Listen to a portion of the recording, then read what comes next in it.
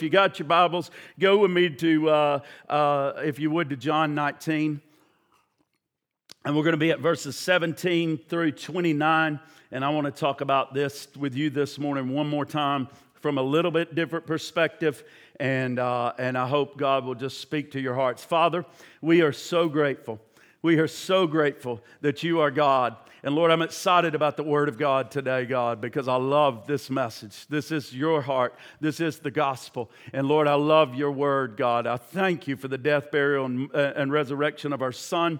Lord, of your Son, I'm thankful that you have brought us into covenant. I'm thankful that I'm secure. I'm thankful that you didn't base it on my performance, but you based it on his performance. And dear God, I'm thankful for that. I'm glad you're finally working that into me. But God, then when these things were given to me, your presence, your power, your provision, God, they were given to transform me. You are committed. You are committed. You are committed, Lord, eternally committed to changing my life, God. Those who are serious about seeking you, those who have received you, God, you're serious about transforming them and changing them into your glorious image, and you won't stop until that's done. And God, I'm so grateful for that. I'm so grateful I'm not what I was yesterday, God. I'm so grateful I'm not what I was 10 years ago, God. And I'm so grateful that tomorrow, God, should I live, God, you will continue your work in me. You'll continue performing it. And Lord, like I was praying with a dear brother, God, that I pray with once a month, my favorite verse, he opened up a new avenue to it. God is faithful to continue the work that he's begun in me, even till the day of Jesus Christ. That means even if I die, he's still continuing the work in perfecting it in my life until Christ comes. Oh, dear God, what a wonderful Savior we have. You are so grateful. You are so great and so faithful to us, and we praise you today. Speak to our hearts and change our lives through the Word of God. In Jesus' name, amen. John 19. They took Jesus, verse 17, and they went out. He went out bearing his own cross to the place called the Skull, which is in Aramaic is called Golgotha. And there they crucified him, and with him 2 others on either side. And Jesus, I want you to really get this, and I want you to get the picture today. You got to get the picture. I want you to taste it, smell it, think. I want you to think about his every sense that's going on in him. How what his eyes are seeing, what his ears are hearing, what his smell and his taste is like, because it's all being affected right now as he's hanging here for the sins of humanity and the sins of the world. And he went out bearing his cross to the place called the place of the Skull, which is in there. Just think of the name of these places. Think about all this. Think of the intimidation. Don't just read it. Let's just dwell on it a minute and just really meditate on every part. You talk about people in this world we got propaganda, and we got the biggest thing the world is facing right now is fear, and we got masters of fear and terrorism right now that want to put the maximum amount of fear into you. And you think about the Romans here at this time taking you to places called the place of the Skull, the place of where people don't come back from. They die on this hill. The stench, the death, the vultures coming overhead. I want you to get the whole picture. And he went out bearing his own cross to the place called the Skull, which in Aramaic is called Golgotha. And there they crucified him with 2 others, one on either side. Think about the scoundrel on the left and the scoundrel on the right. The thief on the left, the thief on the right that is there where this innocent man now hangs between this riffraff of society, these people like you and like me who are sinful men who deserve to be hanging on that tree. And Pilate also wrote an inscription and put it on the cross, and it reads, Jesus of Nazareth, King of the Jews, mocking and making fun and ridiculing. And many of the Jews read the inscription, for the place where Jesus was crucified was near the city. And and it was written in Aramaic and in Latin and in Greek. And so the chief priest of the Jews said to Pilate, "Do not write the King of the Jews, but rather this man said, 'I am the King of the Jews.'" And Pilate answered and said, "What I have written, it is written." And when the soldiers had crucified him, they took his garments and they divided them into 4 parts, one part for each soldier, also his tunic. But the tunic was seamless. It was woven in one piece from top to bottom. And so they said to one another, "Let us not tear it, but cast lots for it to see whose it shall be." And this was to fulfill the scripture which said, "They divided my garments among them, and for my clothing they cast their lots." So the soldiers did these things, but standing by the cross of Jesus, now get this, there's your mother. A lot of people can't even die until their loved ones release them or till they're gone out of the room or something like that. And here is a man having to look down with the senses of his eyes and the emotions of his heart and see a mother watching her son be crucified on a cross. And there he is, "Woman, behold your son." He said, "Mother, woman, behold your son." And then he said to the disciple, "Behold your mother." And from that hour, the disciple took her to his own home. And after this, Jesus, this is where I really want you to come down to, because this is what we're going to focus on. And after this, Jesus, knowing that all now was finished, said, in other words, to fulfill the scripture, "I thirst." And a jar full of sour wine stood there. And so they put a sponge full of sour wine and hyssop branch and held it to his mouth. And when Jesus received the sour wine, he said, "It is finished." And he bowed his head and he gave up the spirit. In verse 28, one more time, he said, after this, Jesus, knowing that all was now finished to fulfill the scripture, said, "I thirst." Dear God, please, I beg you, Holy Spirit, I pray you paint the cross so real, God, before us. I pray people squirm in their seats. It's so ugly. I pray they see it, God. I pray they see you. I don't care what my preaching is. God, I pray that they see the cross. They see what their sin has done to the Savior, the Nazarene hanging on the tree. I pray they see what my sin has done, God. May that we never, God, again excuse our sin as though flippantly it does not matter or it did not cost somebody something. Dear God, I pray that you would open our eyes, Lord, to see the truth and the reality, God, of what's going on here in these passages of Scripture. And I pray that you would once again soften the heart of the church of Jesus Christ to recognize what the new covenant was about. God, that you want us to be conformed and transformed into the image of God. And the way we're going to do that is by seeing this and not hiding our eyes from it anymore, Lord. And we give you the praise and honor and the glory in Jesus' name. Amen. When I get down, and when I get down on myself, and when I worry, and when I get to start to complain like I seem to be doing a lot when I get squeezed lately. I mean, COVID has revealed a lot about all of us. And there's a lot I don't like about myself, because when I've gotten squeezed lately, there's ugly coming out that I don't like, and I want the Lord to soften me, and I want Him to get this out of my life. Things I didn't know were there. I thought I was a pretty decent guy, and things I didn't know were still in me are coming out of me, and they're not. And other people are helping bring those, and I'm helping bring that out of other people, and we're seeing stuff, and the pressures coming down are causing us what we feel about our government, what we feel about this one, what we feel about the Democrat, what we feel about the Republican, what we feel about this person, and what we feel. And so when I begin to complain and when I begin to go through things, I often, as I heard a preacher recently, it kind of clicked. I was listening to him and it kind of clicked. Yes, that's right. That's what I do. He was talking about how when he gets in that state, he rereads the crucifixion story because it really puts things in perspective, and it kind of stops. Like yesterday, seeing people that are there suffering, that are far worse off than we are, kind of puts things into perspective. hey, maybe my life ain't so bad. Okay, well, when we get complaining, this is a whole nother level of when we see Christ and we begin to see the crucifixion. It seems to break through my grumbling. It seems to break through my complaining and my fretting about the future and the past and the present and all that's going on. And it seems to break through that. You know, I've heard, well, God, if God is God, then, people complain, then, He sure doesn't seem to love me. And I've heard preachers and other people, and I think Rick Burgess says it the best sometime. Hey, you need no other place to see that God loves you than to look on Golgotha's hill and to see the one hanging there on a tree that is dying for you. And then you got the gall to look at him and to say, God, where are you? You don't love me? Are you nuts? You've just kind of put that out of your mind, and you need to revisit it.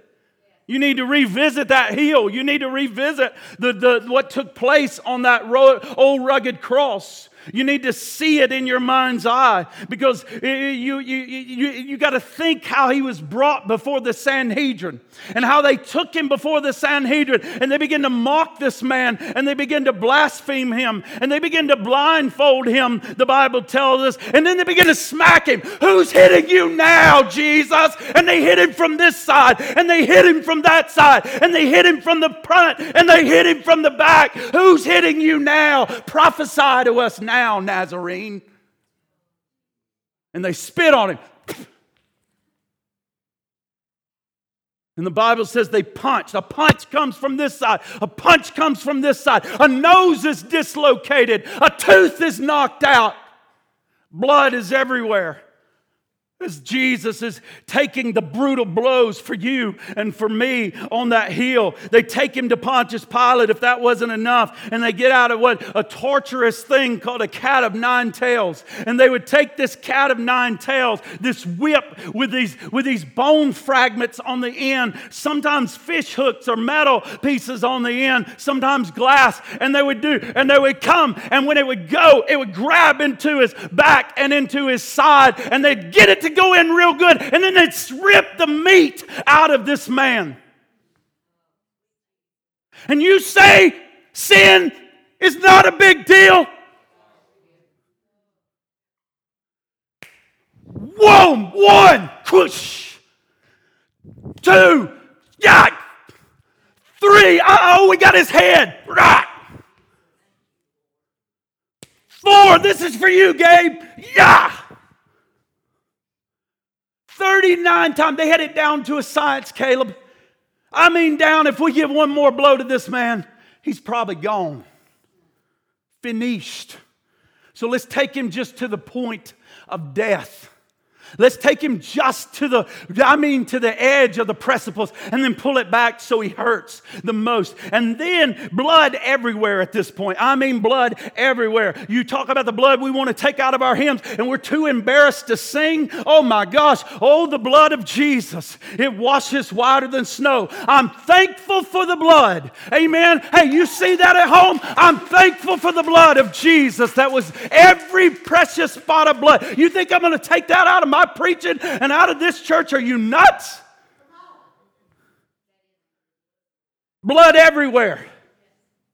Crown of thorns stuck on his head. We're talking about inch to 2 inches placed on his head.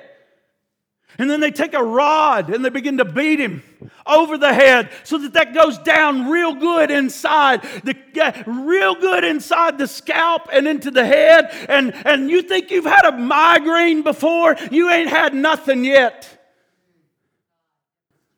And he's down on the ground, and they're beating him. And they're beating him as these things are pressing into his head and sinking into his head. Then, if that's not enough, they grab him and make him carry his cross up this hill. I've been there. I've seen the place. I've seen the skull. I've seen the place where they took our Lord and they crucified, and they lay him down, as now his back is bloodied and ribboned and ripped open, and they pop him down on that cross that has splinters and that pole that now has splinters upon it as his back contorts and twists and aches and hurts as he's on that cross there. And they stretch out this hand and they stretch out that hand and they take the palm. You know how many tendons and you know how many feelings are inside and nerves? You ever cut your hand? You ever cut your finger and you know it hurts for days? It throbs because of all that's pressing in through there. And they take it and they put a spike in this hand and they put a spike in that hand and then they put a spike in his feet and then they raise him up and he...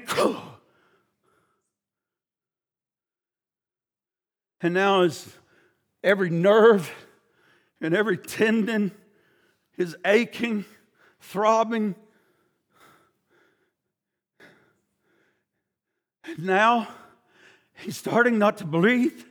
He's contorting his body any way he can so that he can try to get some sort of relief. If he presses up on his feet, it's ripping his feet more. If he pulls up on his hands, the ache is so bad in his hands. If he tries to rest, they've got to tie just right so that the maximum place that you can't do anything to try to get relief. And you try to get a breath. You think COVID's bad?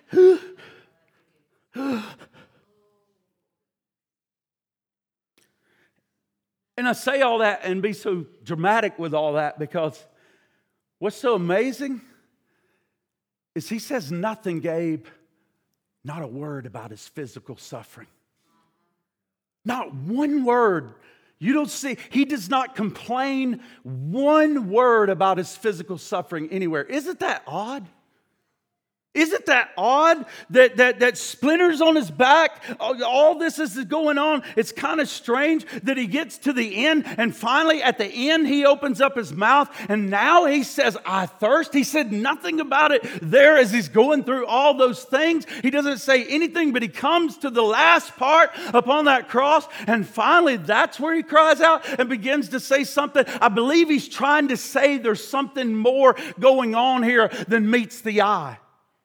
What is he trying to tell us in that statement, I thirst? He's trying to tell us something that is going on here. So he doesn't say one word through the physical suffering. Jesus is revealing two things in this I thirst. Look, Jesus, number one, is revealing how hideous and evil sin is. And secondly, Jesus is revealing what is at the center of our hearts. And that's what he's really doing there when he cries out, I thirst. He knew at that moment everything is accomplished. Everything is accomplished. Everything needed to redeem humanity has just been done. And what he's saying, Taylor, is I have nothing left. I have nothing left, nor does my Father. Everything that is in me, my spirit, my soul, my body, it is dry. There is nothing left in me. It is done. It is finished. I am dry everywhere and inside. They have bruised my body. They have broken my flesh. Why do you take communion and just sit there flippantly? Do you not understand what that cracker represents? They took my body and they pulverized it to the nth degree. I have nothing left to pay for sin. It's all been given. My body, my soul, it's done. It's empty. I paid the last drop of water or life that was there. It's now gone out of my physical body, out of my soul, out of my spirit. And that's why he cries in this moment, now it's finished. It's finished. Accomplished, nothing left to give. My body has been squeezed of everything. My soul has been squeezed of everything. There is nothing left. I paid it all. Why do you sing that song and look like you want to yawn and get out of church and look so pathetic when we sing, Jesus paid it all? And because you don't like that song or that music or who's singing it, all to him I owe. And you can't even stand. We stand for that flag, and you can't even get up to stand for your Savior. Sin had left a crimson stain. Oh, Jesus, but you washed me whiter than snow. And you sit there smugly because you're mad at somebody over on the other side of the room that you miss out on worshiping the Lord? No, I'm going to tell it like it is from now on.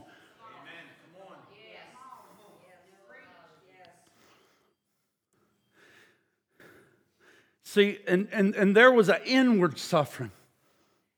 He had a physical suffering that he endured, and there was an inward suffering that was going on too. You know, certain people have different pain thresholds, right? Like my wife, and probably that lady back there on the back row. I mean, like these people are, moms, y'all are superheroes. Because I'm going to tell you what, I mean, like, she could be throwing up migraine, I mean, like, in the worst pain possible. And you let her baby cry. And buddy, she is pushing that aside, and she is, where's my baby? I'm in there like, oh, you getting him? I'm hurting. I mean, some people have a different pain threshold than others. And Jesus, I want you to understand here, I want you to see something. Jesus has no sin nature. Jesus has never sinned. So Jesus has not felt a lot of the effects to the level that we feel things. And all of a sudden, what I want to tell you here is I believe he is experiencing things far worse and far more because of that at this moment than we could ever even imagine. Do you understand what I'm saying? Because this man has been he's lived a perfect life. He's had no sin. He hasn't experienced the awful consequences that sin and the emotional turmoil and things that sin does to us. He's seen it in the world that he created and what it does to people. He's felt that. He's groaned when he sees us doing things we ought not to do and thinking, why are you doing this? You're killing yourself. But now, I'm telling you now, he is feeling things that is happening because of our sin on him. And the height and the level of that is far greater than what you've ever felt in your life before. He experienced the full measure of that pain. His pain is maximized. All his senses are involved. I mean, his eyes are assaulted while he is on that cross. He sees robbers on this side. He sees robbers on that side. And he's in the midst of them. That's who he's with up on that cross. So his eye senses are being assaulted. His hearing is being assaulted. Hey, you say you're God? Get yourself down off the cross. You say you're God? Hey, you are no God. You think you're king? You're no king. Hey, you're full of the devil. You're Beelzebub. And he's got all this assault coming into his blasphemy. Mocking is coming in. His taste is aggravated. They want to put something up, vinegar and wine, up to his mouth that he can taste. And he rejects it. He doesn't want that. And all of a sudden now his taste, they're aggravating every sense in his body. His smell is aggravated. He smells death. He smells urine. He smells excrement next to him. And next to him and on him, he smells death all around and demonic hell that's all around him. You know the devil had to be there himself watching and laughing. He's smelling and seeing. He's seeing the wickedness of Roman guards, and there they are. All this is going on, and he is being aggravated, and all of a sudden this is coming through him. I mean, there's never a break. There is never a time out. He is suffering, and it never stops from the moment they start the passion until the moment he gives up his last breath there. And so there's physical, there's inward suffering. I mean, the inward suffering. I want you to understand that Jesus is experiencing the pure wrath of God. No, I said the pure wrath of God. The pure wrath of God, Raymond. The pure, nobody in this room has experienced the pure wrath of, that's some good wrath right there, boys and girls. The pure wrath of God is now coming down on the Son. He experienced the entire wrath of God for you and for me, and because of your sin and my sin. But it ain't no big deal that I curse you. It ain't no big deal that I slap you and wear you out on Instagram. No, it pulverized your Messiah. It is a big deal. It ain't no big deal girl, I'd tell her to hit the road. You don't have to forgive her. Why? It pulverized your Messiah. You think it's not a big deal? God thought it a big deal. He put His full, pure wrath on it. You think it's not a big deal, young person sleeping around before marriage? Oh, it's a big deal. So much so God said, I'm going to pulverize this man. It pleased the Lord to bruise him and to crush him. You think slandering the pastor's not a big deal? You think slandering the music pastor's not a big deal? You think slandering the Sunday school teacher's not a big deal? You think slandering each other's not a big deal? Look at my son. Look at my son. You think cheating on your taxes is not a big deal? Church, you seem to think we can just skirt over all these things today and we don't have to deal with them because there's grace? Think that's not a big deal? Look at my son. Oh, it's a big deal, all right. And I love you enough to deal with it and for him to pay the price, but it's a big deal. It ain't no little matter. It ain't no little white lie. That little white lie to your husband about how much you spent at the mall is a big deal.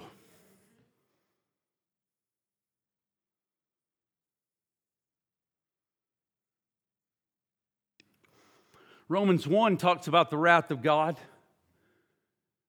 But those people got common grace. They got the church there. They've got something. Jesus has got the entire wrath of God. He's got separation. He's crushed to the full anger of God over sin. Why is He there, y'all? Come on, you look mesmerized. You look like the devil's getting our vines out. Why is He there? Our sin. Our sin. The word we don't use anymore in churches. Because it offends our little egos. Our sin has got our Savior hanging on a tree.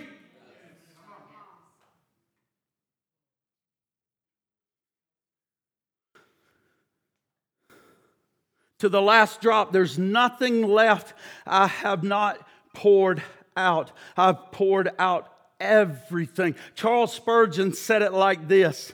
He said, this is what it's like.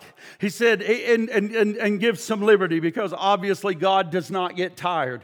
And obviously this is taking a little bit of license. But here's what Charles Spurgeon said. He said, it's as if the father has a sword in his hand and he is stabbing his son straight into his soul over and over and over and over again until literally his bicep and his arm begins to shake from exhaustion and he falls limp.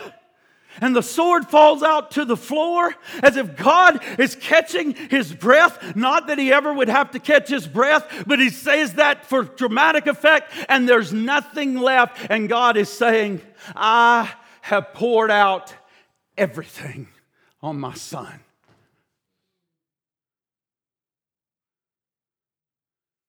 This blood is for you.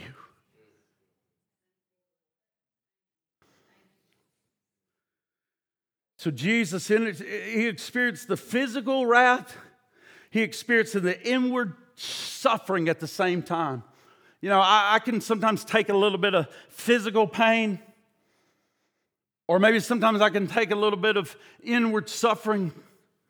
But Daniel, I don't ever want to be deathly sick and then get a call that somebody in my family's dealing with cancer or some kind of horrible thing, and now I've got this physical stuff, and I got this. It's unbearable. I almost faint. I almost lose it. But that's what Jesus is facing, both the physical and the inward suffering of humanity that's all going on that cross. Is so unbearable. And what does this all mean? Why are you telling us all this? Why are you screaming at us? I'm not screaming. I don't mean to scream. I'm not trying to be angry. But what does all of this mean? Well, here's what it means. It should cause our hearts to see how wicked sin is. And the reason I'm screaming and yelling is we don't seem to have that in this society anymore.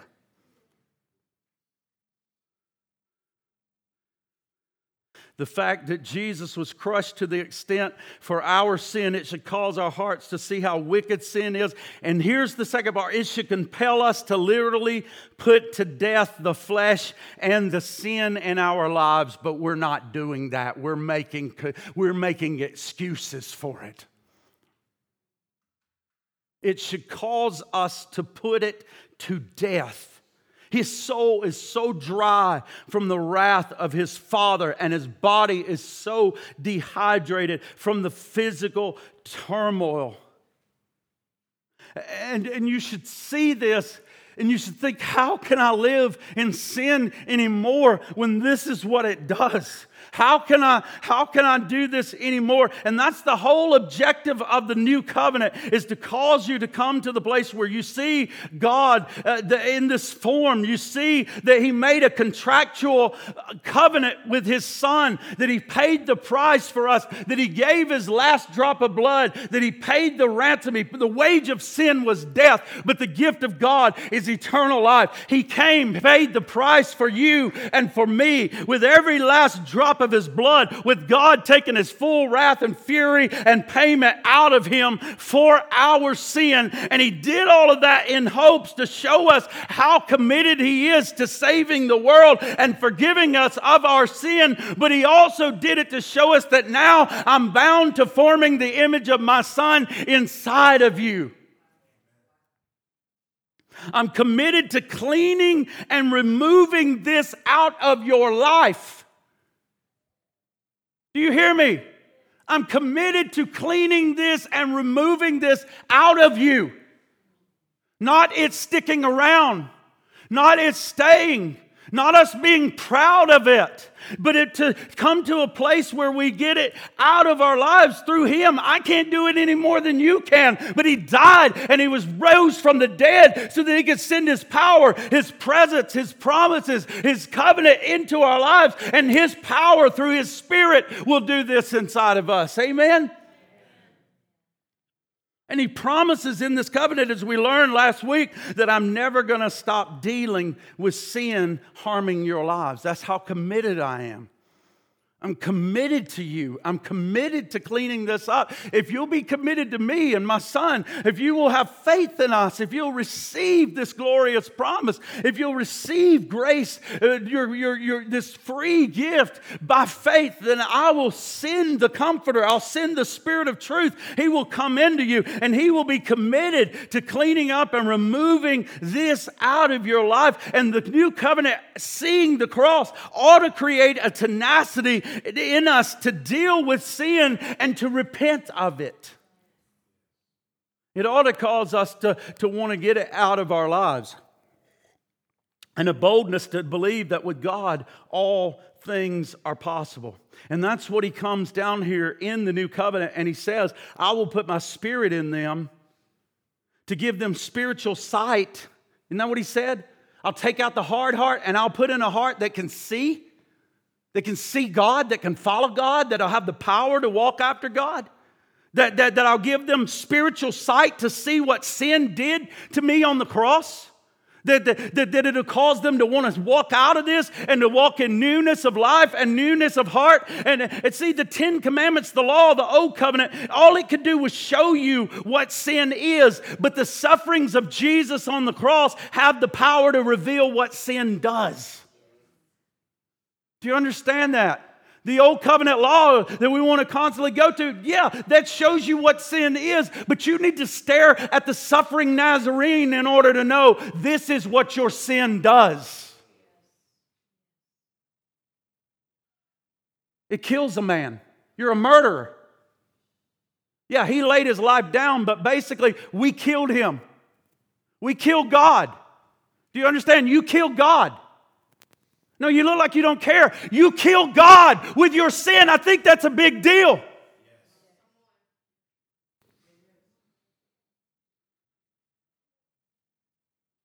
But I know we're not supposed to make people feel guilty in American churches anymore.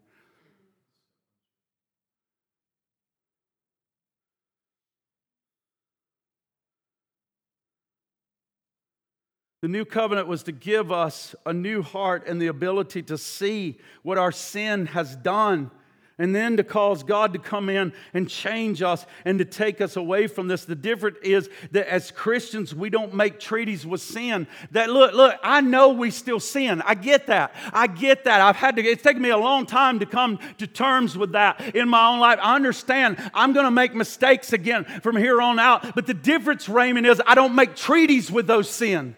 When they happen and when I fail, I run to God and I ask God to help me come out of this. I don't want them to remain. And see, that's what Israel had the problem with. When they came into the land, they realized that they had a fight on their hand. When they came into the promised land, they had to fight giants. They had to fight other nations. They had to fight these other people that are bowed. And every day of their life that they were in the land, they could never quit. But guess what they had a choice to do? We can either keep fighting them or we can make treaties with them. And that's what the Church of Jesus Christ and you and I have done today in 2021 is rather than continuing to fight sin, we have just made a treaty with these things. They can stay, right?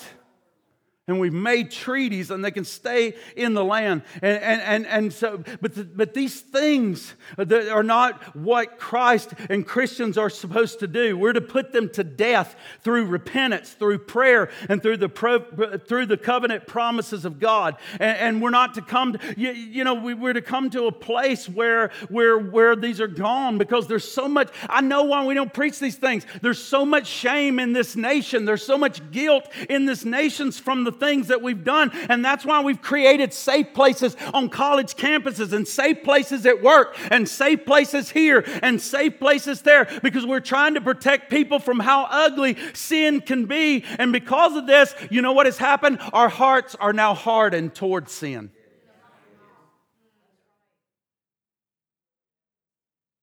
And now we don't think it's that bad anymore. And you can't even see that it's bad anymore.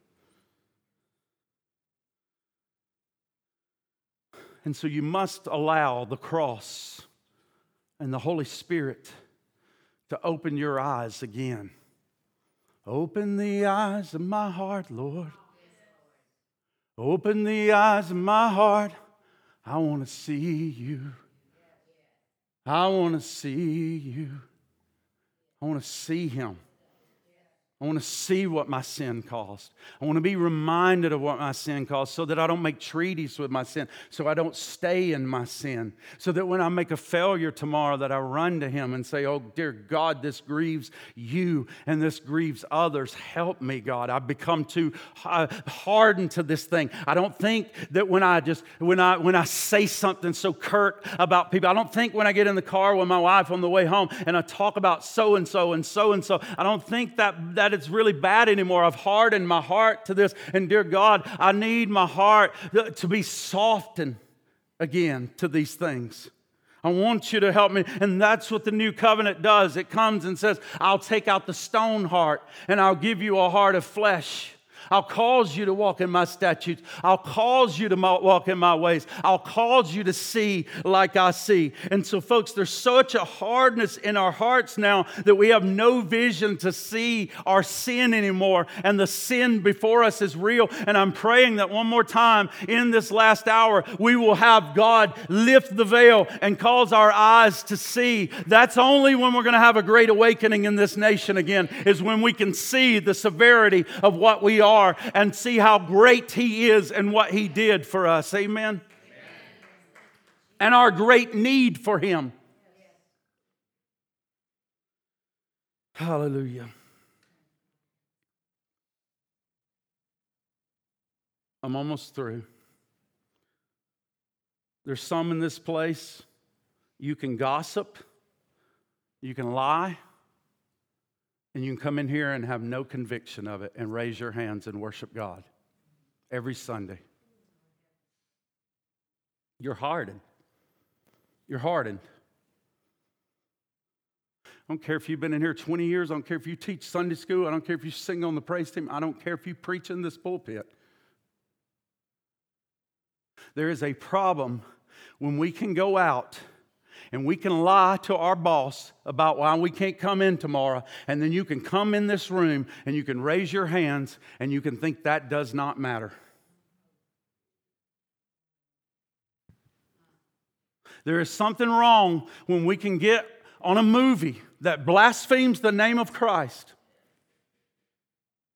There is something wrong when we can turn on our television or we can go to the computer and watch pornography 3 times this week. And then we can come in here and we can raise our hands. And trust me, I've done it before in the old days before I got delivered from it. I know.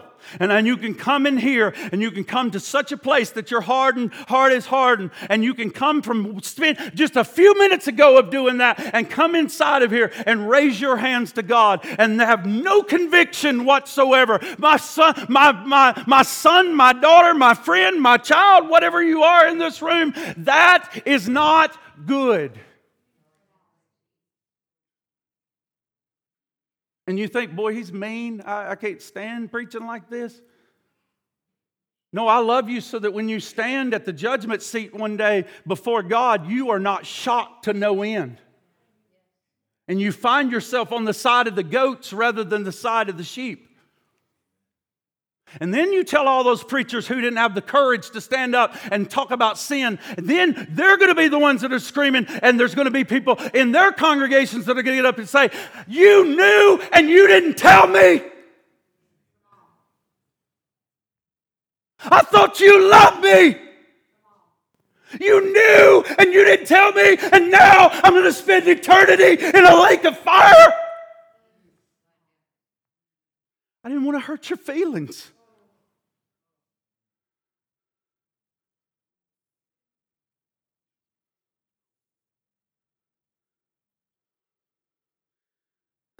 People in this room, you have so much bitterness and so much pride that you can live in the body of Christ with some type of schism going on with another brother or sister that you are not willing to deal with. You're not willing to reconcile it. And you will literally live until eternity instead of trying to reconcile an issue that's going on in your heart with somebody in this room. And you're going to tell me your heart's not hard. The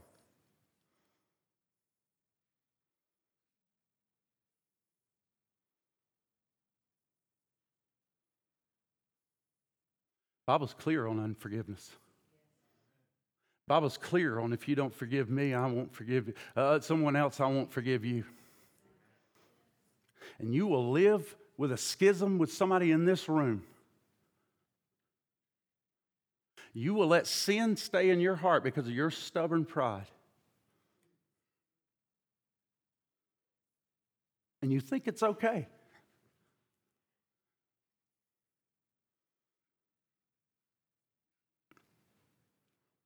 The new covenant is to create such a brokenness over sin that it motivates us out of it by His love.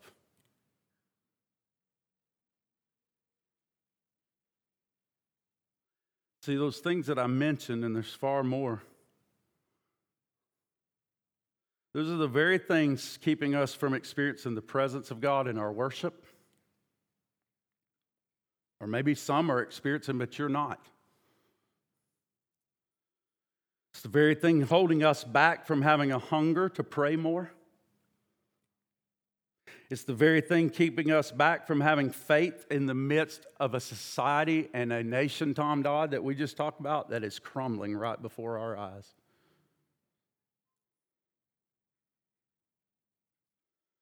So my altar call is this, and it's going to be a bold altar call. If you've made a treaty with sin, I don't know what you got in mind. Give Me Faith's a good song. I need you, soften my heart, break me, but whatever you got. Or I'll just be a jukebox. You made a treaty with sin. In the new covenant, He will never stop conforming you to the image of His Son. So He's never going to stop dealing with these things in your life. He's not going to let you get complacent and stay here. If you've made a compromise with something and you're not fighting against it anymore, And I dare to say every person in this room, including the guy speaking to you, is guilty. Because these messages don't come like you always, if you think, boy, he's just using the pulpit to preach. No. Every message has been preached to this guy right here. Every bit of repentance has come to this place first. This is me standing in the need of prayer. If you're not fighting against forgiving somebody anymore, and you made a treaty with it, I know it's hard. I'm not telling you you can do it in your own strength. I'm telling you it's going to take God.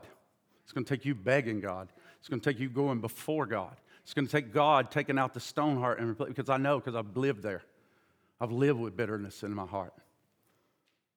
I got so bitter I couldn't even see how great that guy back there is to me and was to me in my life. I got so bitter towards wanting certain places of my life to be loved that only God could love, that I started blaming my mom and daddy for everything.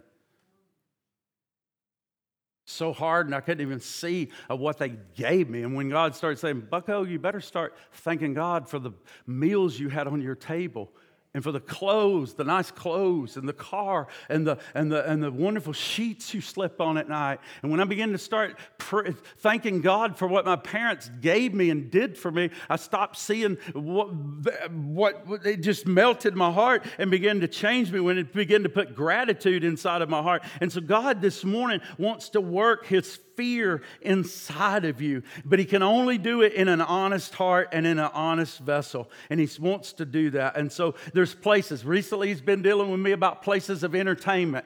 Brad, there's places of entertainment, and they are they're stealing your prayer. You wonder why you can't pray? It's the things you watch, Brad. I'm not a mean ogre wanting to take away everything you watch, but some of the things that you're watching and you've allowed, they have hardened you to sin, and now you don't want to pray. You don't want to be in my presence. You go days without reading your Bible. It's that. And Brad, I want to deal with this in your life. Will you let me deal with this in your life? And so there's things in all of us and places we made treaties with. There's attitudes. Sometimes I go home and my attitude's terrible through COVID. Trust me, with some of you and with my wife sometimes, and God's dealing with me on my attitude. You've made a treaty with your attitude. You got to love that woman the way Christ loved the church and gave Himself for it. You can't be snippy with her and short with her. Your attitude, Brad. Your attitude. Oh, I'm done. Let me put Jeremiah 32. I might have preached till 2 o'clock. I don't even know. I want you to look at this. And they shall be my people, and I will be their God. I will give them one heart and one way, that here's what we need to come again worked into us, that they may fear me. We don't need to fear society and COVID and governance. We need this kind of fear worked into our heart. We need the fear of the Lord, that they may fear me forever for their own good and the good of their children after them. I will make with them an everlasting covenant, that I will not turn away from doing good to them. He never stops. He never stops working. It's not based on you, Brad, and what you do tomorrow. You're going to fail me again, but I'm committed. I'll never stop. I'll never stop working. When you fail, I'm going to keep working until I transform your heart, until I change you, take the old out, put in the new. I'm going to deal with that thing, and that I will not turn. I'm not going to turn away from doing good to you, Brad, because of the covenant I have with my son. He paid it. He was pulverized for you, and I'm going to remember that, and that's why I'm committed to completing this work in you, that I will not turn away from doing good to them, and I will put the fear of me in their heart, that they may not turn away from me. I'm going to God and saying, don't ever let me turn away. I don't care how much I want this. No matter how much I want the world, don't ever let me turn. Put this in me. And I will rejoice in it. He's not saying, man, Brad, you are how could you be so mean? Why you got to be so mean? You people, I know what you listen to. He rejoices in doing good. And I will plant them in this land in faithfulness with all my heart and with all my soul. So, Father, Lord, thank you for the new covenant. Lord, thank you for the new covenant. Thank you for the new covenant. Thank you for the death of your Son. May we never look at the juice. This is the blood. This is the blood in my new covenant. May we never take the cracker in vain anymore. This is my body that will be broken and was broken for you. Eat and do this in remembrance of me. Oh God, may we see what our sin and our disobedience and our wickedness, how it affected. God, we're mad at you. We brought in death. We brought in destruction. We brought in sexual perversion. We brought these things in, and you, out of the love and goodness and mercy and kindness and grace and power of your heart, said, I will pursue you. I will love you. I will forgive you. I will reconcile, redeem, restore everything back for you. And then I'm going to let you come into heaven and live with me forever. And I'll be your God and you'll be my people. What kind of deal is that? And so, Father, I pray, God, that if someone here has never made you the Lord of their life, God, I pray that they would accept Jesus Christ as their Lord and Savior and Messiah. And the others, God, I don't want everybody here to think I'm mad. I'm not yelling at them. I'm not finding pleasure in making anybody feel bad over anything. But God, I want us in this nation to see, God, that our sin did cost something very much. It cost our Savior his life. He paid for it so that we could be forgiven. And because of that, now you have promised to send your Spirit into our lives, God, so that seeing this would hopefully motivate us to cause us to want to leave it. So God, please put an awakening in this church, in this pastor, God, to cause me. Lord, I used to try to cut off things that were sin, but the truth of it was I really loved it, and I knew I was going right out the door after church, and I was going to do it again because I couldn't quit loving it. I loved it, and I wanted it. And Lord, there's things in our lives we make treaties with because we love them. And Lord, we have to come to you and ask you, God, to change us, God, to change us. We know these things are wrong. We know they're bad, but we just are bound in them, and we've got strongholds in our lives, and we're doing them. And it's as though we're just pushed there. And God, we need you to come and to take out the stony heart. And we need you to put in us a heart of flesh, God. Cause us to walk in your statutes and your ways. So God, I don't know if I've done a good job with this. Maybe I've rambled too long, but somehow let this word sink into somebody's heart and bring change into their life today, Father. We praise you. We give you the honor. We give you the glory. Lord, I love this church. And Father, you love this church, God. We were reading yesterday in Joel that, Lord, you wanted revival to come. And Lord, one thing that struck me, they were not where they needed to be. And the Lord, you said, repent and turn to me. I want to be gracious to you. And God, we have a God that despite ourselves, you want to be gracious to us. You love us. You want to show mercy. You want to show kindness. You want to show forgiveness. You love to forgive. You love to forget our sins. You love to receive us as your own. And so we love you. Put that love in our heart for each other. In Jesus' name we pray. And everybody said amen.